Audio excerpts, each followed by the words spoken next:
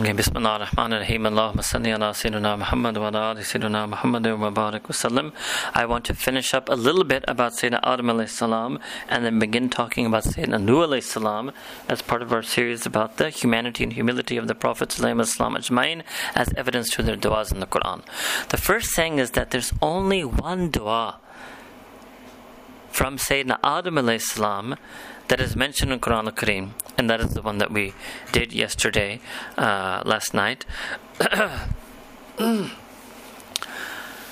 Sayyidina Adam alayhi salam and Sayyidina Hawa, Nas Hawa. And remember, this is in Surah Al-A'raf, Surah 7, verse 23. قَالَا رَبَّنَا ظَلَمْنَا أَنفُسَنَا وَإِن لَمْ تَغْفِرْ لَنَا وَتَرْحَمْنَا لَنَكُونَنَّ مِنَ الْخَاسِرِينَ. So we've already explained the whole story of Nabi Adam alayhi salam leading up to this point and how he made this dua. So first understand the components of this dua.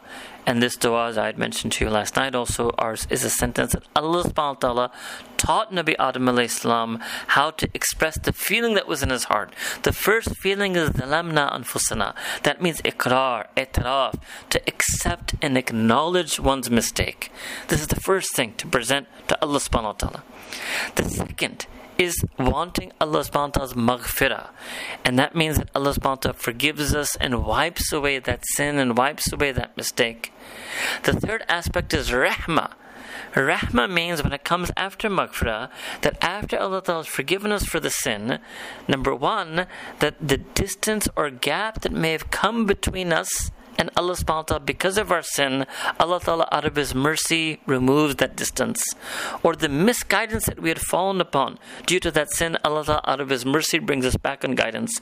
Or the mess that we created, or the problems that were caused, or maybe the people that we hurt, or the people we disappointed due to that sin, Allah ta'ala out of His rahmah rectifies our affairs and rectifies our relationships. Because sometimes when something's broke, fine, you need to be forgiven for broken it, but then you also need Allah Ta'ala's mercy to help you fix it. So these are the three aspects of the feeling of this dua.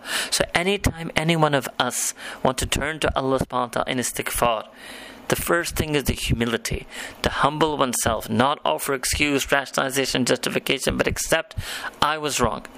And the second is to beg Allah Ta'ala to forgive us. And the third is to ask Allah to send His mercy upon us in the ways that I described.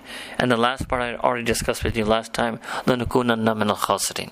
Before I turn to the du'as of Sayyidina Nuh alayhi salam, it's interesting that after this incident, because it's the first episode of Nabi Adam alayhi salam's earthly life, right? And we did in Quran all the things that happened in Jannah, and then he's sent down to earth, and then he, and if you remember from Hadith, he wanders the earth, and then he reunites with his spouse, Sayyidina Hawa, many say on the plains of Arafah, and then they make this dua to Allah subhanahu wa ta'ala. So this is actually the first, you can say, joint spousal act in the history of humanity. The first husband and the first wife, the first man and the first woman, the first thing they did jointly together on earth was make this dua to Allah subhanahu wa ta'ala. So we can also extract a general lesson from this, that this from the first word here, qala. We normally don't say that when we make the dua, we just start with the Rabbana zalamna anfusana. But there's a word before that, qala, that the two of them said. So there's also a lesson for us that this is what it means to be husband and wife, to pray to Allah subhanahu wa ta'ala together, to share that spiritual journey, to remind one another and support one another in the feelings we're supposed to feel for and about Allah subhanahu wa ta'ala. Now, before I move to Nabi Nuh alayhi salam, I will just very quickly summarize this. I won't go through all of those verses of Quran and Hadith. But what happened in the life of Sayyidina Adam alayhi salam after this? Okay, so there's the whole story of what happened in Jannah. He came down to earth, and him and Nas, Sayyidina Hawa radhiyallahu anha, Ummul Mu'mineen, Ummul Anbiya, Sayyidina Hawa, she made this dua along with him. So those of you who know your history and the stories of the Anbiya, you will know that they had children, right? And so that's not something that happens in Jannah, but that happens in earth. So they had children, they had sons. And then what happened? One son killed the other son. Allahu Akbar Kabira. Now this is an incredible test for any father and mother, for any parent. Then imagine if that father and mother are the parents of humanity. What an incredible test that is. Then imagine if that father is a Nabi, Imagine if that father and mother had both already lived in Jannah and they're having to endure life on earth. They had already lived in this pure and pristine because Nas Sayyidah Hawa was also living in Jannah. And then they have to endure this issue of one son killing the other son. It's a huge test. This was the first ummah. This is a very small ummah. The sons, you can say, they were like the Sahaba of Sayyidina Adam alayhi salam. And in front of their father / Nabi, one killed the other one. Allahu Akbar Kabira. So many times we try to tell our friends that, sometimes, bad things happen to us in our life and we make the mistake and we think maybe Allah Ta'ala is angry with me. No, if something bad happens to somebody in their life, it doesn't mean necessarily that Allah Ta'ala is angry with us. Because actually, if somebody's tested in their life, it doesn't mean Allah Ta'ala is angry with them. Because if you look at it, and the Prophet ﷺ has himself mentioned in the hadith, that the most tried and tested people of all of humanity are the Anbiya. And then he said, the most tested of the Anbiya was me. But we also know that the most beloved of all of humanity are the Anbiya. And the most beloved of the Anbiya are Sayyidina Rasulullah sallallahu alaihi wasallam. Alright? So this was the story in the life of Nabi Adam alayhi salam. Next is Nabi Nuh alayhi salam. Chronologically, the next prophet is Sayyidina Nuh alayhi salam. And 99% of ulama are of this opinion that there were no prophets between Adam alayhi salam and Nuh alayhi salam. So Nuh alayhi salam is the second Nabi. That suggests that to some extent the teachings of Nabi Adam alayhi salam remained until the time of Sayyidina Nuh alayhi salam. The story of Sayyidina Nuh alayhi salam is mentioned in several different surahs of Quran al-Kareem. And there's about a dozen or so du'as of Sayyidina Nuh alayhi salam mentioned in Quran al-Kareem. So I'm going to go sequentially. The first place where the story of Nuh alayhi salam appears in his du'as is Surah Hud. Surah Hud is Surah 11. Surah Hud is Surah 11 in Juz number 12. Alright? And the story of Sayyidina Nuh alayhi salam begins, so let me open this up, in Surah Hud, verse 25. Surah Hud, verse 25 onward. The dua will appear a little bit later. The duas will start in the 40s, but the story starts in verse 25. Okay, and I'm not going to read and translate the entire story. I will just summarize because I'm assuming that most people here will know most aspects of the story. Alright, I'm just going to pluck out certain things of the story.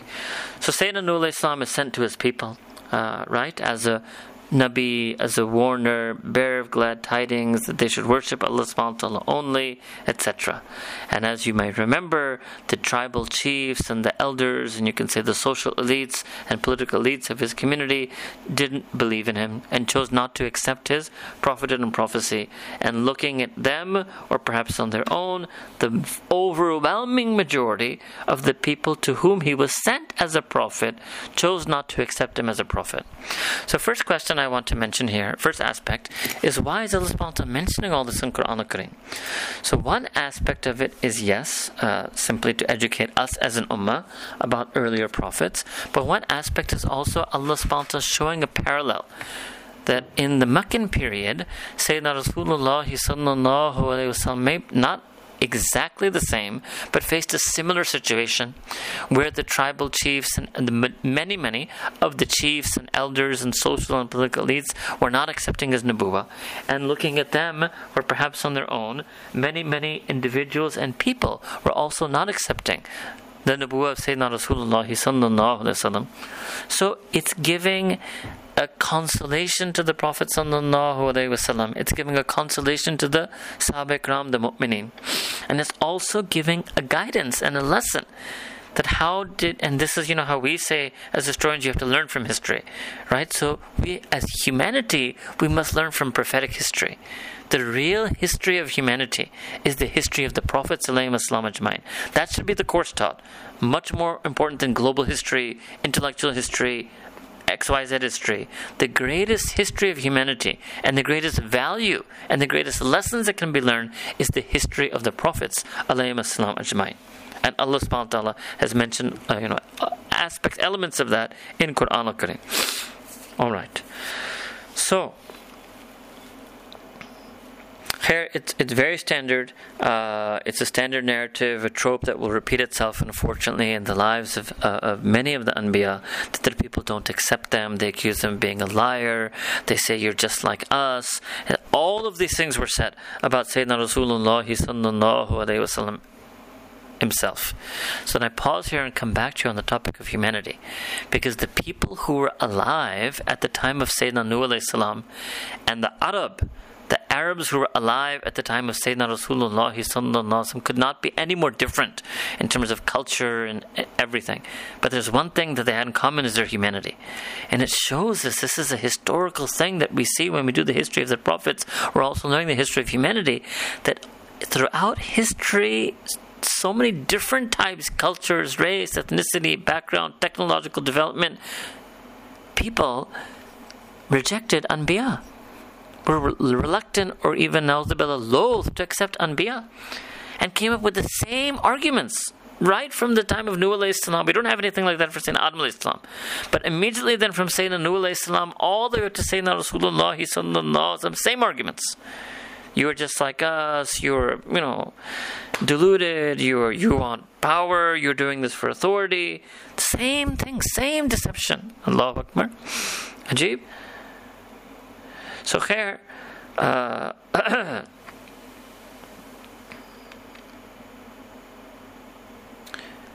Sayyidina Nuh alayhi salam then says a beautiful thing to them, and this again will be repeated. Let me do a little bit of this for you before we come to the dua. So if you look at verse number 29, so we're here on Surah 11, Surah Hud, verse number 29. وَيَا قَوْمِ لَا أَسْأَلُكُمْ عَلَيْهِ مَالًا. Look, I'm not asking you for any wealth, any compensation. I don't want anything. This is the same thing Sayyidina Rasulullah would say to the Quraysh. You could put the sun and moon in each of my hands. That's not what I want. Nabi Nuh alayhi salam says, in ajriya illa alallahi. No, you can't even reward me or recompense me in any way. My reward only lies and can come from Allah subhanahu wa ta'ala. وَمَا أَنَا بِطَارِدِ الَّذِينَ آمَنُوا. And I'm not going to drive away those who have accepted Iman. إِنَّهُمْ مَلَاقُوا رَبِّهِمْ وَلَكِنِّي أَرَاكُمْ قَوْمًا تَجْهَلُونَ. And they will meet their Lord certainly. But I see that you have become a qawm, tajhalun, a qawm that has a people, a community that has adopted ignorance. Alright. Khair. Then Nuh alayhi salam, he keeps talking to them, right? Telling them that, I don't know, I don't claim to you that I know the unseen. This is important. وَلَا أَعْلَمُ الْغَيْبَ. I don't know all of the unseen. وَلَا أَقُولُ إِنِّي مَلَكٌ. And I'm not telling you that I'm an angel. Right? He keeps trying. They keep refusing, they keep disputing, they keep denying. He keeps trying, he keeps advising. This goes on and on for several verses. Alright? Continues for several verses. Finally, in verse 36, Allah subhanahu wa ta'ala sends down wahi on Nuh alayhi salam. What? وَأُوحِيَ إِلَى نُوحٍ أَنَّهُ لَن يُؤْمِنَ مِنْ قَوْمِكَ إِلَّا مَنْ قَدْ آمَنَ. Allah Ta'ala, it's revealed by Allah subhanahu wa ta'ala to Nabi Nuh alayhi salam what? That now, henceforth, none of your community is going to believe. No one. Except those who already have accepted belief. So it's finished now. فَلَا تَبْتَئِسْ بِمَا كَانُوا يَفْعَلُونَ. So don't be distressed and disturbed in any way by all the things that they have been doing. And then Allah Ta'ala commands him to make the famous boat, which they call Noah's Ark. And then he builds the boat. Alright. And then Allah Ta'ala explains to him all the things that will happen, and you should embark in the boat. So, the first thing Allah subhanahu wa ta'ala, then now if you go forward to 41, Allah subhanahu wa ta'ala tells Nuh alayhi salam, وَقَالَ ارْكَبُوا فِيهَا. You should now embark, aboard the ship. Bismillahi majreha wa mursaha. And you should take the name of Allah subhanahu wa ta'ala. You should take the name of Allah subhanahu wa ta'ala when you board it. Alright? So in some sense you could also say, I wouldn't say this is the first dua, but that you should take the name of Allah subhanahu wa ta'ala when you board it. And then Allah ta'ala tells him that you should, in its coursing and in its mooring and its traveling, Inna Rabbi laghafurur rahim, and indeed my Rabb is all forgiving and all merciful. Alright. Then Nuh alayhi salam is going to make the first dua here, which is about his son, which is for his son. Alright? So this is going to come in verse number 45. وَنَادَى نُوحٌ رَبَّهُ. So this is a different verb. It's not dua. It's not supplicated. وَنَادَى. He called upon. He implored. He called out to Allah subhanahu wa ta'ala, imploring. Sayyidina Nuh alayhi salam called out to Rabbahu, his Rabb. فَقَال. And he said, رَبِّي إِنَّ ابْنِي مِنْ أَهْلِي وَإِنَّ وَعْدَكَ الْحَقُّ. So because before this, Allah subhanahu wa ta'ala told Sayyidina Nuh alayhi salam that your Ahl will be saved. Right? And so what does Ahl mean? So Ahl could mean your physical progeny, or Ahl could mean your spiritual progeny. Right? And this is also an education that who are the Ahl Rasul of Sayyidina Rasulullah sallallahu alaihi wasallam. So the Ahl of all of the Anbiya are their spiritual followers, their spiritual progeny, not only their physical progeny. Alright? But Sayyidina Nuh alayhi salam, he calls out to Allah subhanahu wa ta'ala that indeed my son, he is from my Ahl, and your promise that you would save all my Ahl is also haq. Wa anta ahkamul hakimin, and you are the most just of all the judges. So immediately Allah Ta'ala replies. We didn't have a response to the dua of Nabi Adam alayhi salam. Here in immediate next ayah is the reply of Allah subhanahu wa ta'ala with verse 46. Qala, Allah subhanahu wa ta'ala said, Ya Nuh, innahu laysa min ahlik. Indeed, he, that boy, that son, laysa min ahlik. He's not from your true family, your spiritual family, your family of Iman. He's not from your ummah. The Ahl of a Nabi is their ummah. For our Nabi Sayyidina Rasulullah sallallahu alayhi wa sallam, all of the Sahaba, not some of them, all of the Sahaba Ikram radiyallahu ta'ala anhum were his ummah, therefore all of the Sahaba are his Ahl. Innahu amalun ghayru salih. Now it's very interesting. It doesn't mention his iman. His kufr. Amalun ghayru salih. It's very scary. His deeds are other than that which would be considered virtuous and righteous. فَلَا تَسْأَلْنِي مَا لَيْسَ لَكَ بِهِ إِلْمٍ. It's a very strong rebuke by Allah subhanahu wa ta'ala to Nabi Nuh alayhi salam. And don't you dare ever ask me concerning those things regarding which you have absolutely no knowledge whatsoever. إِنِّي أَعِذُكَ أَن تَكُونَ مِنَ الْجَاهِلِينَ. I'm admonishing, indeed I admonish you and warn you never to ask me like that, lest you become from the jahilin, from the ignorant.